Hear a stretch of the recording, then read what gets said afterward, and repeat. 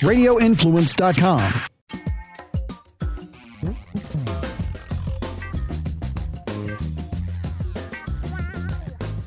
Hey everybody, it is America's Best Friend, and America's Best Friend, Jen Frederick, has many people that I dip in, I talk to, I see what's going on, but the person you're going to hear from today, candidly, knows me intimately. Yeah, he delivered my baby, Dr. Matthew Bashara. Good morning. Hello. Hi, everyone. I did deliver that baby. How many years ago? She's 11.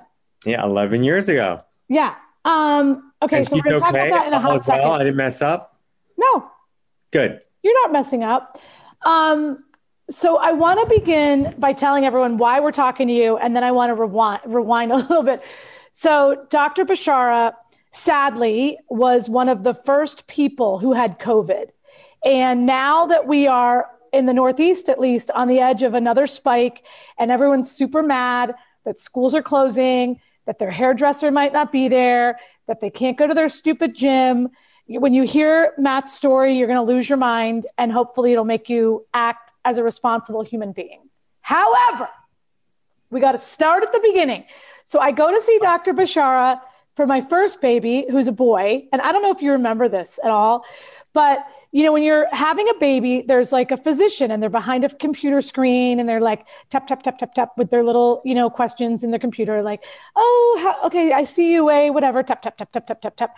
And, have you had any like sushi? No, you didn't have sushi. Oh, tap, tap, tap, tap, tap, tap, tap. So I'm answering all these questions and all of a sudden you say, oh my God, it's you. Do you remember saying this to me? No. Yeah, you did. You were like, oh my God, it's you. I can hear your voice. Oh yeah, I do remember this. And I think you were mildly annoyed, but highly professional. Fair? Fair. No, you were just like, this is the annoying person that's on TV. And now I have to help her have a baby. Well, I used to watch you and I love your show. Did you find me the annoying one? Sometimes. Okay, but that's fair. In general, you're one of my favorites. Yay, I love it. Okay. So yes, so we have a baby, then we have baby number 2. And I have to say, for people who don't know the name Dr. Bashara, if you're maybe listening, I don't know, somewhere far away, I shared with you this morning that, there's people that, when you're not a mom, you really don't know any other moms, right? And then you become a mom and you're part of this family of moms that you never wanted to join, but you're so happy they're there for you. And, you have your little like, my son has food allergies. Oh, my son has ADHD. And so you'll be talking. And certainly once you get like 2 to 3 years out, you're not always sharing a birth story, right? Because you're kind of like sharing the poop story. But I have to say that I always am so proud to say, because basically I earned you, that Dr. Bashara was my doctor. And everywhere you go, I said, it's sort of like the Easter Bunny. People are like, oh, Dr. Bashara was your doctor? Only in Philadelphia. Nah, people fly in from LA, I'm sure, to get a baby with you. No? No, New York, Manhattan. Yeah. Well, so I don't anyway, do deliveries anymore. I was very sad to hear, 6 weeks ago, that you were not doing well because you had COVID in the beginning. And, this podcast is here for a lot of fun and a lot of, whatever, levity. But it's also here to be like, listen the F up, because this is what's up. So we were talking on the phone in my car. So it started for you with a weird cough, right? Yeah, very early on. I'm going to correct you. I wasn't one of the first people. I was one of the first 10,000 people in the U.S. So it was pretty early. Yeah. Okay. So first 10,000 is like, now it's 200,000 deaths and millions of, right? It was early. It was so early that people were just kind of talking about this thing that might be coming our way. And nobody was wearing masks. And we were trying to practice the new term social distancing and staying clear of people and not embracing people. And I stopped shaking my patients' hands and kind of did like the sort of elbow bump. And it was early. But you too were like, I'll do the mask when they tell me to do the mask. Yeah, I'm a rule follower in general. And so my family asked if I was wearing a mask, and I said, no, the CDC doesn't recommend it. And so I was trying to stay clear, and I'm always pretty fastidious. And I was washing my hands a lot more than usual. And then it hit me. I just started developing a weird cough, and it was weirder than any cough I've ever had before. And my primary doctor, who is kind of famous in the Philadelphia circles, he told me, you're a healthcare worker. I've never heard a cough like this because it sounded like a bark, like I was a barking dog. And I said, God, this is the weirdest cough. And, I didn't feel that badly. I mean, I had a cough, so I stopped working and I started wearing a mask because I wanted to be sort of responsible. And I was still doing surgeries on my patients, and I was wearing a mask and staying clear of everyone. And I didn't know anybody with COVID yet, or coronavirus. Nobody was even calling it COVID at the time. They were all calling it coronavirus. And so I tried to stay clear as much as possible. And this was early March.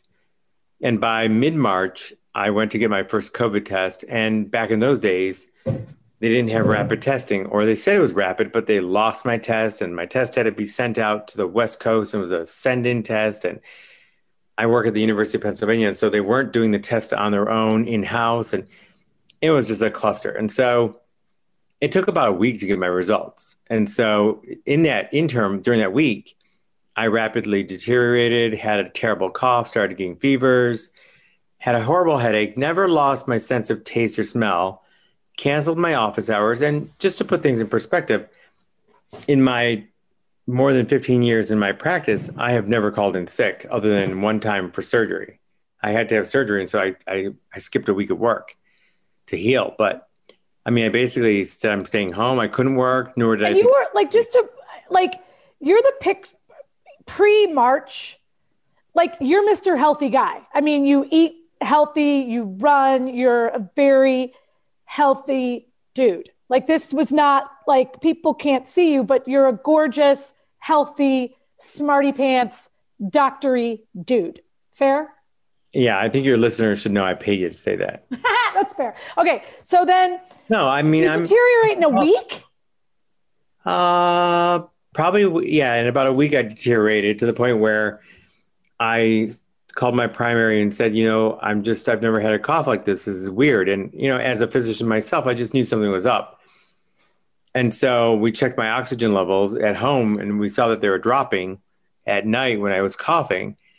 And so my primary, who actually I think pushed you into my practice, Dr. Mike, and he said, go to the emergency room. This new coronavirus thing is really weird, and I've never heard a cough like that, so I want to get an X-ray. And I went to the emergency room a few blocks away from my house, and basically they looked at me and they said, you're not going anywhere. And they made me to the intensive care unit where I stayed for a week. God. So by the end of... You're awake at this point? You're looking around? Yeah, I'm totally awake. Everything's fine. I'm hoping I would get better. They put me on hydroxychloroquine, which didn't really help. Nobody knew really what to do with me. Nobody knew how to treat it.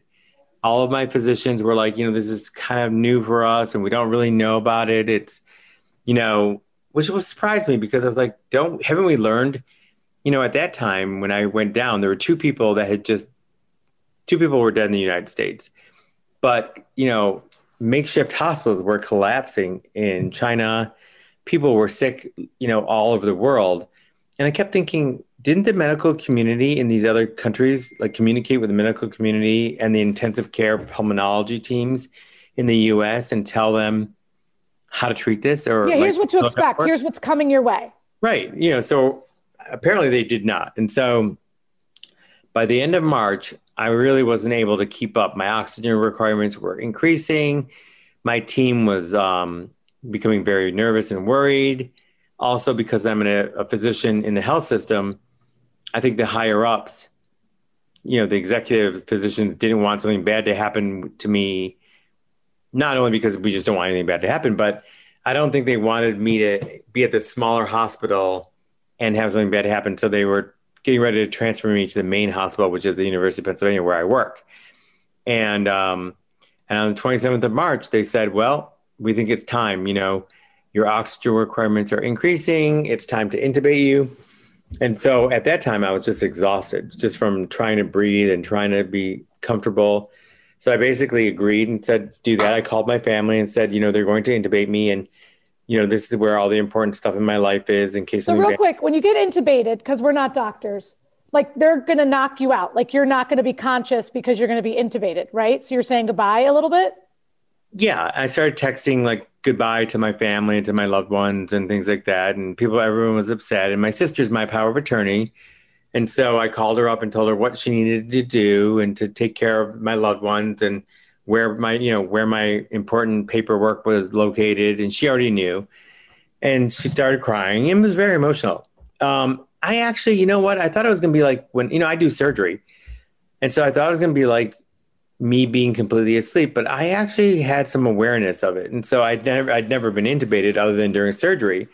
And so I thought I was going to be in like a deep, deep sleep, but I actually ended up being aware of little things, and we can talk about that later on. Yeah. And I did a podcast for Penn as well, where I touch upon some of the things that I was aware of, like bright lights and noises and things like that. So it was a little disruptive. It was much more negatively impactful for me than I thought it was going to be. I thought I was just going to be asleep and not aware of anything, like I had surgery. And so they intubated me and they transferred me to Penn, which is the main hospital. Yeah. He admitted me to that intensive care unit. So now at this point, I'd already been in the ICU for a week at the smaller hospital. And now I'm at the main hospital.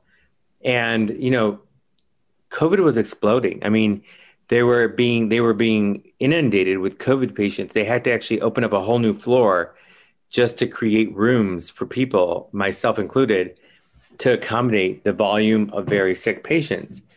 And I remember one of my physician friends, I called him up and said, they want to intubate me. And he said, if they want to intubate you, you should do it now because they're becoming fearful that they're going to run out of ventilators. And so now is the time to get one if you can get one. I mean, this is like crazy thinking. But, unfortunately, about probably during that first week after being intubated, I developed a stroke, a blood clot in my brain. And it affected my vision and it has affected my left arm and hand. And so, I'm probably not going to be able to operate and do the things that I was doing. I'm a minimally invasive surgeon at the University of Pennsylvania. And so I do gynecologic minimally invasive surgery mostly. I don't deliver babies any longer.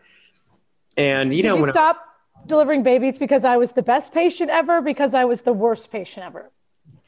The best patient ever. I once you were done with babies, I was like, well, what's the point? What's the point? I'll just wait till she becomes older and needs my help with something else. There you go. And so, no, that's one of the fun things about being an obstetrician. You get to be friends with people when they're having their babies, and it's a fun moment in everyone's life usually. Yeah. And so I'm very appreciative that my patients let me into their lives in that capacity. But, I actually remained in the hospital I remained on the ventilator for 38 days, and I remained in the intensive care unit for 50 days at the main hospital. And then they woke me up and alerted me to the fact that I'd had a stroke, and my family, which was just terrifying and very traumatizing for everyone. And so then they realized I had lost part of my vision and the use of my left arm. And at that point, I fully couldn't grasp it because after being in a critical care situation, and I do surgery and stuff, but I never take care of critically ill patients. I didn't realize that you become very incapacitated. I lost 40 pounds, I lost my vision. Well, not all of it. I couldn't add, couldn't subtract. I had to be transferred to a stroke hospital for rehabilitation. So I went to a place here in Philadelphia called Moss Rehab. So when you've had this stroke, you can't add, you can't subtract. You went to medical school. You're like a well-renowned, like that's no bullshit. Like you were a high-level specialist in the field, right? So you're part genius, if not full genius. I should do this podcast with you all the time. How much money do I owe you now? Okay, so $1 million. No, here's my question. Do you know when you're in the bed being transferred to the rehab facility that you're supposed to be able to add and you can't add? Like, do you have enough, like, I'm supposed to be adding and I can't add, or are you just like, I can't add? Well, no, I was just stunned. I didn't realize what I couldn't do until I got to rehab hospital. So at the rehab hospital, they know what they're familiar with your incapacities or your deficits. And so they would confront me with like multiplication tables. And I kind of looked at them like, okay, I'll do math. But then I couldn't do it. And then I was like, okay, I can't add. I can't do multiplication tables. I would read a passage and not really understand the full grasp of the nuances of whatever passage they gave me. Because of my vision problems, I would only do half of the problems, not the other half, because when you have that kind of a stroke, you neglect certain things it's called left neglect. And so you neglect things on the left side. And so, it was a whole new world for me. And I'm a gynecologist, so I never did stroke medicine or rehabilitation medicine, or I wasn't a neurologist, and it was all brand new to me. But, luckily, I have multiple therapists that were amazing. I have a physical therapist to help me regain strength in my arm. I have a cognitive therapist that I see all the time. I have a psychological therapist to help me deal with the loss of my capacities in my career and whatnot. It was hard. So I'm in therapy all day long. So I don't want you to get political, okay? But when the president goes to Walter Reed, and I think everyone thought candidly that he's overweight, he's old, he's a goner. Like, I think, in the newsroom, candidly, we were like, the president might die, because they keep telling us about these pre-existing conditions and we've never seen him wear a mask. And he's better in like 4 hours, or he's telling us he's better. Who knows what the truth is? Did that piss you off? It did. It made me angry. It mostly made me sad. Yeah. Sad because, when I got sick and I was falling apart in the intensive care unit, I actually requested remdesivir, which is the medication from Gilead. Yeah. And they said, it's a shortage and it's not available for you right now because it's really being earmarked for critically ill pregnant patients. Really? So I got sick just, I think, too early on in the pandemic. It was very early. And so, the president got plasma. He received remdesivir, steroids. They learned a lot over the ensuing months of the summer and the spring after everybody in New York was dying and whatnot. They realized that giving steroids, dexamethasone, would help decrease the body's immune response to this. And they didn't give me any of that. They didn't know. Yeah. I'm not blaming anyone, but frankly, it was just so early. It really just made me sad that I got sick so early. And I kept thinking, I wish I had just gotten sick in June or July, because I probably would not have had such a bad go of it. Yeah. And then, so we're now in, November, and, since May, we've been told like, okay, you can go outside now, but you're going to be screwed in November. And I think the easier it became to live within these rules, right? Because I think most of us are generally washing our hands more, wearing a mask, I haven't been to an AC/DC concert all summer. I think we're like, okay, we're doing this. And, you're certainly not hearing of as many people in your immediate bubble, if you will, getting sick. So now when they tell us these numbers, especially, where I live in Montgomery County are shooting up, I've got these kids who literally, they didn't go to school. They finally get to go to school 2 days a week. So they've been in school 8 days. And today we learned they only have 2 more days and then they have to shut back down. People are angry, and I'm worried that they think everyone's going to, if you get it, you're like the president. You're going to be able to just do this in a minute. And so I've heard people even now, and I have to say, when this first started, in March, we're on the call and everyone was talking about herd immunity and all that jazz. I'm like, oh, give it to me. I'd love to lose like 5 pounds and not have to go to work for 2 weeks. I literally, and one of my bosses, who's one of my closest friends, like muted me on the call. She's like, you are such an idiot if you think you can get this. Like, I think I shared with you, this probably, that like, I never get a flu shot. Like for 10 years, I haven't had a flu shot because I got it like, I don't know, 5 or 6, 10 years ago. And I lost 5 pounds and it was amazing. It was like a restart. I was looking good. I got to watch Made in Manhattan. No one fucked with me all day. And so I did say, like, take 2 weeks off. And I think because of what the president showed us on TV, wherever you are politically, you do have, I think people are cavalier because they think they're going to be okay. I'm amazed at how cavalier people are. My family's not at all because they saw what I went through and they're traumatized. So our bubble is pretty strict. And I don't mind the bubble. I mean, we've gotten so used to it. We wash our hands a lot. We all wear our masks all the time. We even though we're in a bubble, we try not to eat. So, because, you can transmit the virus more so during eating, and they find that's so. People who want to go out to a restaurant, I think, go home, get carry out, eat by yourself. Like, if the whole country would just get strict for a little while, we would be able to eradicate this thing at some point. I mean, the way everybody's getting mad about people not going to school and not being able to do things or the gym, it boggles my mind. I mean, my whole life has been turned upside down. I was on the precipice of death. I had a tracheostomy, so I have a new scar in my neck. I was septic. I lost 40 pounds. I couldn't add. I couldn't subtract. I've lost my career. My family, my sister has had to come and take care of me. And she's been with me since May when I got released from the hospital. And she lives in Michigan. So her and her husband moved here from Michigan, basically, to drive me around and take me to all my therapy appointments. I mean, this has had a multifaceted impact on multiple people's lives. So everyone in my family is pretty strict. And so for the Christmas holidays, we're all getting COVID testing. And then we're getting COVID testing every week just to make sure none of us are asymptomatic spreaders. My grandmother's 92. My parents are in their 80s and 70s. And I don't want to get it again either. I mean, it's possible. It's probably I still have antibodies, but what does that mean?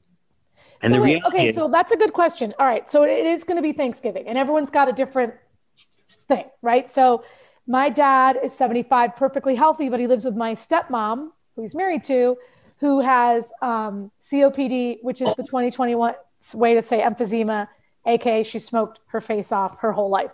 So since February, they're like, you can't come visit. We love your kids, but we don't even want to my dad even didn't want to do a Zoom happy hour with us because he's sad he can't see us, right? So here's what I did. I quarantined for a week-ish within the confines of work. I just, again, I went to work and that was about it, right? And then I did a rapid test. And then I hopped on a plane. I wore a shield and a mask. I wiped everything down. The rental car I wiped down. And I surprised my dad because I knew he wouldn't let me come see him, and we had a great visit. And I had a hotel room booked. I didn't think he'd let me stay, but he was like, yeah, you're negative. So my question is if people want to see their loved ones, can we take a rapid test and then go see them? What's your advice there? Well, there was just an article. There are a lot of articles coming out talking about how you should appropriately remain in a quarantine pod so that you can see your family. Yeah. So we are actually making my sister and her family quarantine for 2 weeks. I've been in quarantine the whole time, along with my sister who's taking care of me and her husband. And we're getting COVID tested this next week. And then when we land in California, we're getting COVID tested again. And then we can enter the pod. But I'll be honest, I'm still probably going to wear a mask around my 92-year-old grandmother. We're not going to hug and kiss like we normally do. We're going to really just try to, just in case, there's 10 of us or 15 of us, just in case somebody is asymptomatically positive. And then our plan is to get everybody tested every week.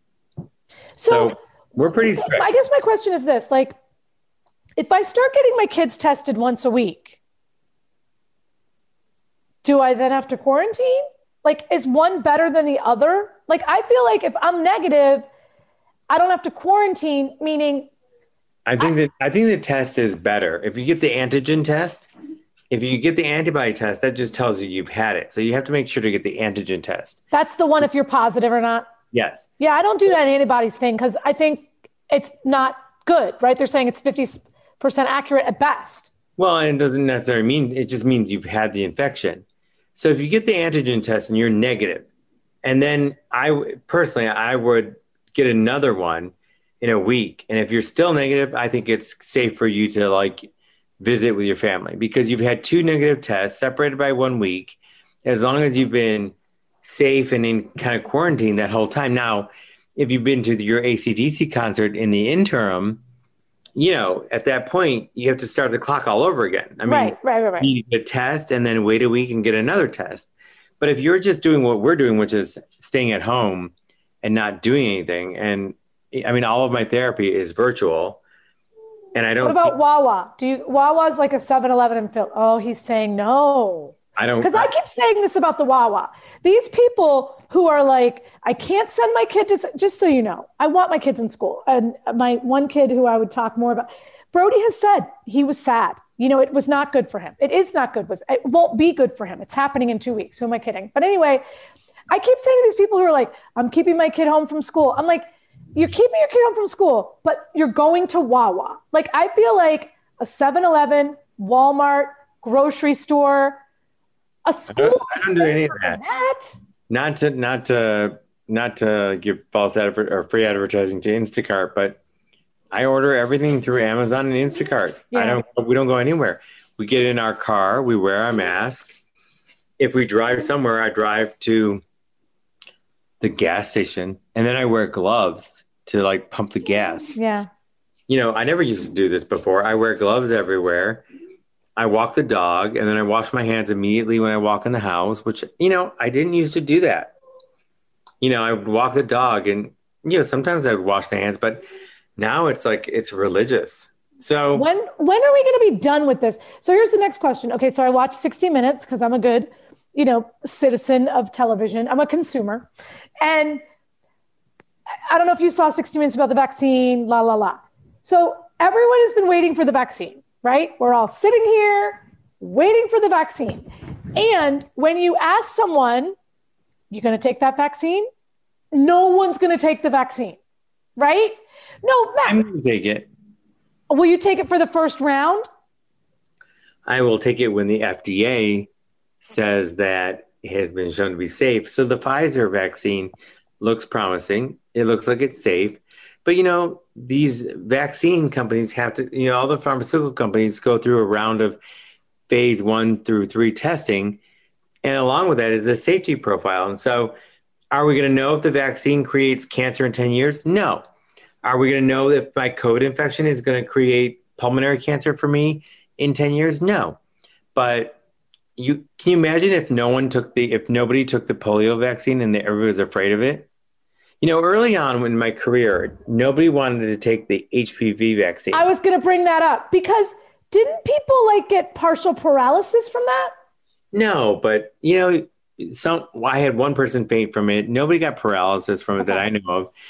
Is there one person that, listen, a lot of people get COVID and don't have symptoms. I got COVID and I had cytokine storm and I almost died. So, everyone has a different reaction. So is someone going to have a heart attack after getting the COVID vaccine? Maybe.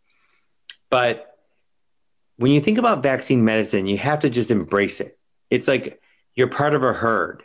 You have to just do it just to do it. And if you have an adverse reaction, what's the alternative? Not doing it and having society being unimmunized and having polio or mumps or smallpox. All of these vaccines, every vaccine has a negative impact for someone, but it's one of those things that you do, I feel, for your civic duty. You just do it to do it. There are a lot of women who want to go out into the bushes and have their babies naturally, but studies show that's not safe. So the natural birthers are like, well, okay, I'll have my baby in the hospital because it's safe. You just do what you need to do for society and you put away some of your fears or some of your anxieties and you just do it. And if you are one of the people who has an adverse reaction, well, then all of you people should be really afraid of COVID because I had an adverse reaction to coronavirus. Yeah. I mean, that makes sense.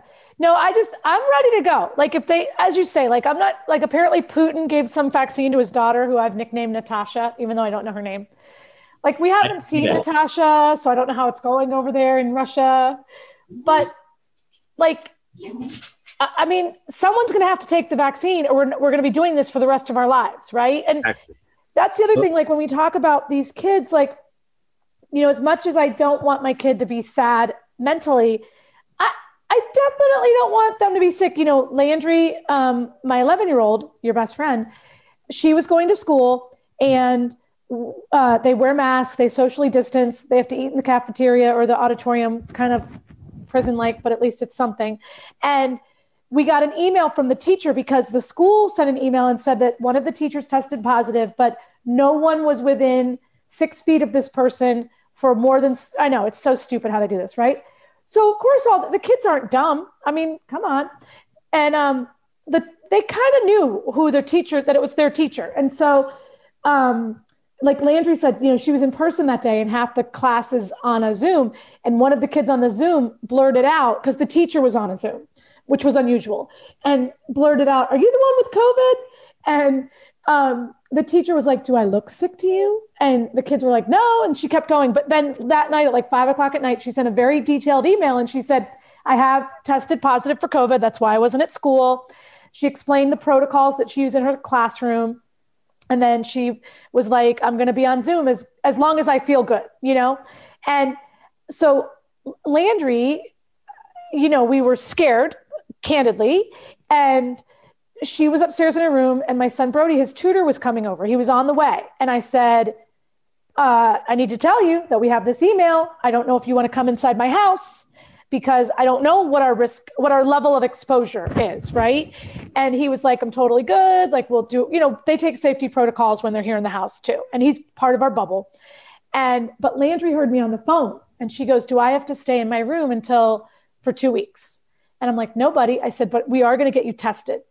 And she started sobbing and she's like, "What if I'm positive?" Right. And I'm like, "Well, first thing, I need to know if you're positive on day one, because there's so many things we can do to help you if you're positive. And number two, and this is like moving on, like, I feel like testing should be normalized. Like, I love that Landry got tested. It tickled her nose. It's not the best thing, but it's certainly not a flu shot. And then she was able, with pride, candidly, to tell her friends that she's negative. And also, it also proved to her the protocols work. As you say, like, the mask is working, the hand washing is working. If you're a rule follower, right? You can't do it half-ass. You can't be like, "I'm here with my mask down below my nose, eating my sandwich that I just got from the drive-through without washing my hands," right? Like, you have to think about reducing your risk from your hands before they enter your face, right? Exactly. You just had to follow the rules. Someone said a couple months ago, I think it was the CDC, had said, if everyone would adhere to wearing a mask, we would eradicate this in a matter of weeks. Really? That's what they said. I mean, it boggles my mind to see people not wearing their masks and trying to live their best life. Like, what is so bad about, I mean, in the operating room and as a physician, you wear a mask all the time. Yeah. So for me, do I love it all the time? No. Would I rather be maskless? Yes. But now without a mask, I feel naked. It's like wearing a seatbelt. I'm a little bit older than you, I think, Jennifer. But probably because I'm 27. The seatbelt rules, and I'm less than 30. The seatbelt rules came into play right when I was turning 16. And I remember being like, wear a seatbelt. Who wears a seatbelt? Right. Can you imagine not wearing a seatbelt? Yeah. Remember how mad we were when the cars started beeping? I'm like, who in the name of Chrysler and Ford decided this car gets to beep at me about wearing a seatbelt? You remember the automatic seatbelts that they had? Yes. I thought I was going to, because I'm short, so it never worked out it's like the massage chair in the nail salons. None of those things work out for me. No. Well, the reality is we probably will never not wear a mask. We probably will always wear masks during flu season or just out and about, just like a lot of our Asian friends and colleagues do. And I do have Asian colleagues who in their society, wearing a mask was not a big deal. But I have to say, early on, when I first started developing the cough, I took a flight and I wore a mask, not because I was worried about the flight at the time. I wore a mask because I wasn't sure what I had and I wanted to protect the people around me. And everybody looked at me like I had three heads. Now, if I wasn't wearing a mask, people would just run me off the plane. And that's a good thing. So, okay, in the mask, one thing I want to ask you about the mask. So, I've lived in Taiwan, in Canada, many Asian people in Toronto wear a mask all the time. I've never seen, previous to now, an Asian person with like a sparkly, bedazzled Eagles mask. And candidly, I have a couple of those, right? But I feel like the medical mask... Welcome to Jennifer's closet. Right, exactly.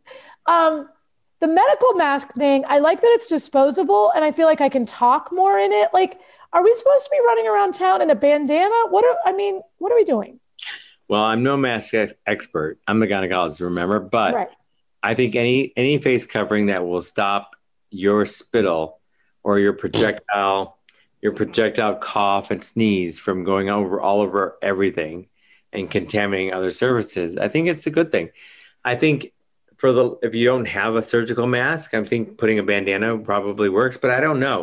They do say certain masks are better than others. And when I was sick, I wore an N95 because I was really sick and nobody got sick. They did a tracer and none of my patients, none of the people I operated on got COVID when I was really sick. That's got to make you feel so good. And of course, it was probably very scary for all the nurses having to take care of me and doctors. I remember them coming into the intensive care unit in like a Martian bubble mask, probably deathly afraid that they were going to catch COVID. And I was in what was called a COVID ward or COVID unit. So everybody in the intensive care unit at Penn had COVID, and they actually had to get volunteers, people who were willing to work there. And some of my work colleagues they said they volunteered so they could stay there. And in fact, one of my surgical technicians, she was so sweet. She said she volunteered just so she could pray beside my bed. Oh. So, those people really, those frontliners really put their life at risk, and they weren't sure, but an N95 is your best medicine if you have one, but you need to be fitted and you need to know how to wear it properly. And it's a little bit more uncomfortable. Yeah. All right. So now that you're not 100%, but you're on the road to wherever what I'm sure that you could tell me for an hour all the lessons you've learned and how grateful you are, but what are you going to do next? How you have impacted so many people. I know that's not going to end. What's your plan? I don't know. I'm going to try to reinvent myself. The team at Penn, the administrators and the executives, they're helping me try to find my way. Because of my visual loss, it probably will not be possible for me to return to the world of surgery. I'm not sure. My hand doesn't work correctly right now. I don't know. They say I need a year of recovery. So March 27th is my full 1 year, or maybe May 22nd. I don't know.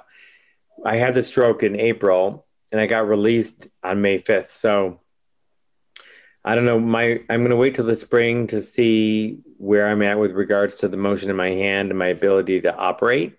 I mean, I miss my patients. I love medicine. And I needed your husband to get you pregnant so that I can see you again. Well, you could do that there's also, there's Bradley Cooper's out there. I'm sure he needs another kid. Well, actually, I don't do obstetrics anymore. So I don't do medicine. We can just meet for coffee, socially distanced. I'm in for that. I just want people to hear that. I mean, safe to say, before you got COVID, you weren't super freaked out about getting COVID, no, right? You didn't think it would. In fact, I thought it was going to be no big deal. And I kept telling people, because the president was saying it's no big deal. Everybody was kind of saying oh, it's like the flu. People die from the flu. And, we all get the flu and it'll be fine. And I had no other medical issues, no comorbidities. So I was kind of well, I'll probably get it. And if I get it, it won't be a big deal. It'll be like the flu. Well, I was proven wrong. I mean, now I'm deathly afraid of getting it again. My family's afraid of getting it at all. And so we're just trying to be safe. And, I'm glad that I didn't infect any of my other patients. I took precautions, but it really was something that changed my life, and it hit me a lot harder than I ever thought it would. And I'm the only person that I know that it hit really hard. And so I know other people that it didn't hit very hard. And they're a little bit more cavalier because they're like, oh, I got it. And I just had a headache and lost my sense of taste or smell. And it really saddens me because even if you're asymptomatic, you're going to spread it to somebody else who then might have my reaction to it. Right. That's what's so sad. It's like, yeah, it might not affect you very badly, but you should try to wear a mask and adhere to good hygiene policies, not for yourself, but for the others around you. And is there any truth that vodka or red wine is a good either prophylactic treatment? I like to use that word. I'm sure there's a study that proves that vodka. Well, I mean, we could inject bleach and see if that works. But I'm sure vodka and red wine is very good for it. Okay, good. So I should keep up with my alcohol regimen. Absolutely. And then, but we also you want us to walk and have good lung capacity in case we get it, right? By the way, I took a flu shot because I was going to see my dad, and because if you get it with the flu, then you're definitely a goner. That's medical speech. I don't know if you remember those words, goner. Goner, yeah. Well, I did get my flu shot a couple weeks ago, and I got all of my vaccines. And you know what? I'm an embracer of vaccines. And when this COVID vaccine comes, hopefully, I will embrace it. All right. You know that I love you. I love you too. Thank you for having me on your show. Thank you for having my baby. Getting the baby out of the baby. I didn't have your baby. Thank you for keeping your baby out of my house. I am keeping my. And the bottom line is, I like the message. These are the things I've learned here today. I'm going to get the shot. I'm going to be especially good around people because it matters. I'm going to keep drinking vodka because that's how I'm going to get through. But you have to drink your vodka and red wine with me only. Yay! Socially just. So yeah, and that's the last thing.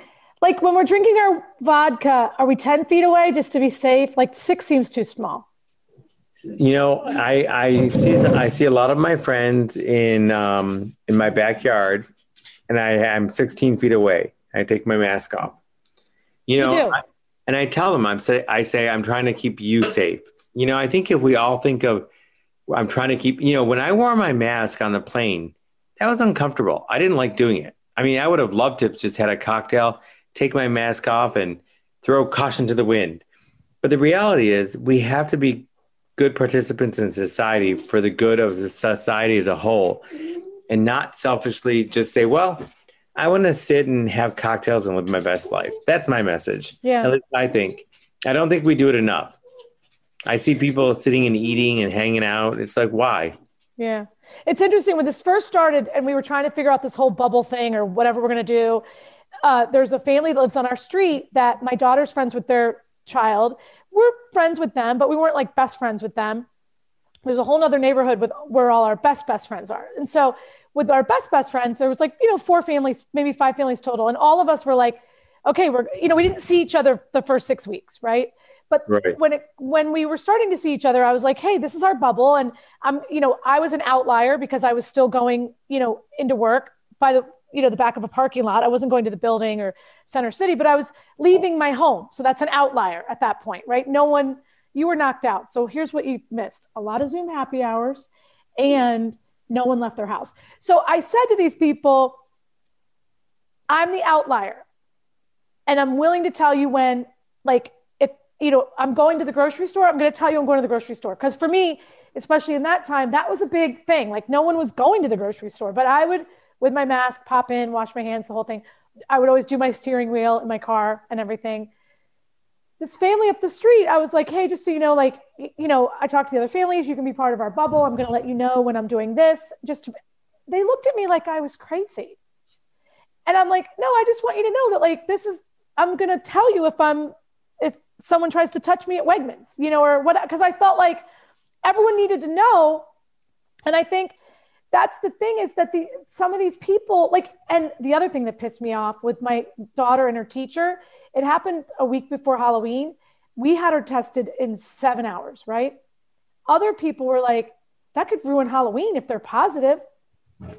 Who cares? I was like, it's really going to ruin Halloween because you're going to give an entire neighborhood COVID. Yeah, it really boggles my mind how everyone worries about the minutia. So wait, where do you think my bubble should end? Like, do you have a bubble recommendation? I think a bubble should be small. Okay. Because the larger you get, there's always a weak link. We talked a little bit about this. Yeah. The younger people are your weak link. They just either they don't know or they don't have the ability to think it through. You know, they're being romantically involved with other kids. And Brody's trying to make out with girls. Right. And Tinder and all this other stuff. And He's not on Tinder that I know of. You need to keep your bubble small, I think. That's what my family's doing. We're keeping our bubble small. But your family likes you. My family doesn't like me. That's a whole different situation. It is a different situation. So because they don't like you, they're going to give you COVID. But, you know, if you're going to expand your bubble, everybody has to quarantine and then get tested. And then you can expand your bubble. But, you know, I have a nephew who likes to go to a skate park and skateboard. And, you know, I think because they're outside, they think they don't have to wear a mask. And so, you know, I always view my nephew, he's 21, as kind of a weak link COVID carrier. But, you know, even though I'm not a weak link, I still try to eat my dinner not directly across from my sister or my bubble mates because, you know, I might pick up COVID when I was in therapy. I mean, I've been tested recently, so I know I'm negative, but that's because we're getting ready to enlarge our bubble. We're all getting ready for the holidays. So all right, we're all getting tested. So when you get back, we'll both take a test. And you're okay with me doing the 1 hour test? I know there's like the PCR, PCLMNOP. Yeah. Okay. I'll take my test. I have my little testing spot in Manayunk. I love that. They know me. They love me. Well, everybody knows you, Jen. You're famous. And then we can go for a socially distanced walk. I've done that. That would be great. Sometimes I have a sippy cup in my hand. Okay. I take it you're going to be drinking. Mm-hmm. Well, as long as you bring a cocktail for me, I'm fine with that. Done. All right. Wonderful. You're the best. I love you. Stay awesome. You're the best. Be safe. And I love your messages. I love it all. And keep kicking the world's ass. I'm going to keep trying. I'm on my road to recovery. My new normal. Love you.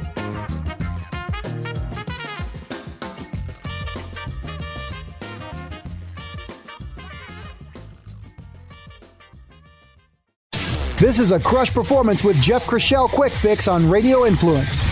Ladies and gentlemen, we have got a failing grade. When we go back to 1975 and look at the data that the World Health Organization puts out during that time frame, if we fast forward to today, the world obesity rates have tripled since 1975. Not a great trend. The last major calculation on global obesity and overweight numbers was back in 2016. And at that time, 39% of adults 18 and over were overweight. 39% men, 40% women. 13% of the world's population were obese. These are 2016 numbers, and they're alarming. And just to set the stage, overweight is defined as a body mass index between 25 and 29. Obesity is defined as a body mass index of 30 plus. We'll talk about the body mass index in a second, but those are the guidelines that we're using to define those numbers right there. When we look at the trends and the projections based on what's happened over the last decades, it's projected that by 2020, 83% of men will be overweight or obese and 72% of women. And when it comes to our children, we are in dire straits. Big trouble on the horizon unless we start correcting things right now. Crush Performance with Jeff Chrishell can be found on Apple Podcasts, Stitcher, TuneIn Radio, Google Podcasts, and RadioInfluence.com.